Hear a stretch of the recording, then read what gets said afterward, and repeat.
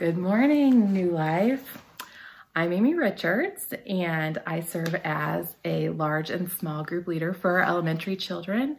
I'm missing them terribly right now, but I am so thankful that I can be here with you today to continue in our devotions in 1 Peter.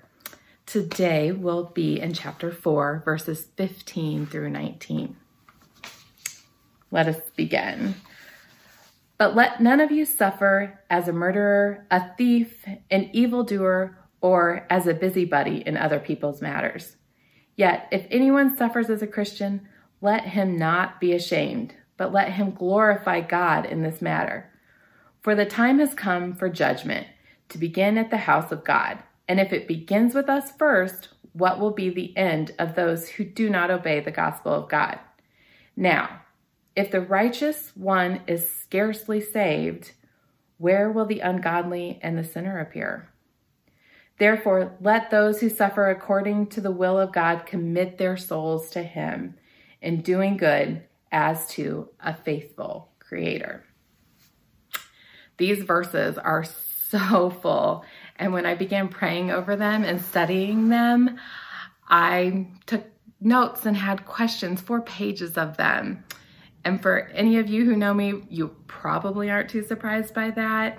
If you ask any of the children, I love to talk. And so I wrote down a few things that I hope will speak to you as they have spoken to me. So let's just begin. At the beginning of these verses, Peter kind of goes over what I would call kind of like suffering paperwork of sorts, kind of like, check your suffering here, folks. Like, let's see, why are you really suffering? Are you suffering because you are an evildoer or you're a busybody in other people's matters? Like, are you bringing this suffering upon yourself, or are you suffering because we live in a broken world? I feel like once we can answer that question for ourselves, then we can move on to what Peter is also saying. We can tackle the next kind of step in these verses. Peter says, if anyone suffers as a Christian, let him not be ashamed, but to glorify God in this matter. It's not fake news that there is a lot of suffering in this season of our lives. People are suffering from a mysterious illness. People are suffering from anxiety, from fear, from loneliness. Suffering is real. And Peter tells us, do not be ashamed. Do not be ashamed in your suffering. Own it. Embrace it. See the opportunity in it. Our suffering comes as an opportunity to, as Peter says, glorify God in this matter. Peter goes on to say, therefore, let those who suffer according to the will of God commit their souls to Him in doing good as to a faithful Creator. This is our chance, Peter says. This is the end. Act now and act fast. Entrust your soul to God. Suffering and all, no shame. Leave it there. Leave it all at the altar. Give your life to God. And when you do that, I believe these verses will call you to do something deeper. Peter paints a picture of us unashamed in our suffering and trusting our souls to God. But the words that really struck me in these verses were, if it begins with us first, what will be the end of those who do not obey the gospel of God? Verse 18 goes on to say, if the righteous one is scarcely saved, where will the ungodly sinner appear? I'm barely sliding into home plate here, folks. But what about that T-baller who doesn't even know how to run the bases yet? Look, if we're Christians, it's our calling to love and show joy like Jesus. Let Jesus shine through us. That means even through our suffering. through our unashamed, I don't know what is going on here, but I trust you, God, kind of suffering.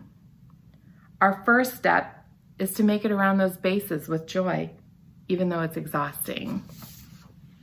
Our second step is to lead the other players by example and encouragement. And most of the time, we're not on a clear diamond-shaped path. But after we let go of our shame that we carry, or maybe it's even in the midst of letting go of the shame that we carry, we need to lift up, as Peter says, those who do not obey the gospel of God. We have an opportunity in our suffering to take action. Get on your knees, close your laptop, turn off your TV, and pray. And I'm not just talking like, I'll pray for you or I'll keep you in my prayers kind of praying. I'm like talking like raw, unfiltered, unashamed, bases loaded, 2 outs praying.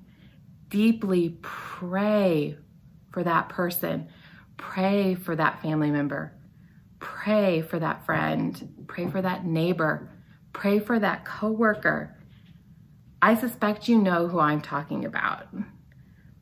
Pray that God will reveal your role in that person's life. Pray that you'll be brothers or sisters in unashamed suffering together. Ask God to show you what it looks like for the 3 of you to walk together. I know this season is hard for a lot of people in this world, but it is my hope to you, my fellow Christian soldier, that you will completely entrust your suffering to God and then ask Him how He can use you to shine His hope and His joy to that person that He's put on your heart. Let's pray together. Dear Heavenly Father, God, you are so, so good. The fact that we can find joy in suffering is such a blessing in this broken world. Your love for us is beyond great. God, help us to use our suffering for good. God, help us to see that our suffering is what it is and open our eyes to those suffering around us. Let us not be ashamed of our state, but instead use our faith to find ways to glorify you. Father God, open our arms to that person. Allow us to be real and raw, to speak our hearts to their hearts, and let us listen and hear the ways you are calling us to commit our souls to you. Let us entrust every single piece of our lives with you. Thank you, God, for the insane love you have for each one of us. In your name we pray. Amen. Have a great day, New Life.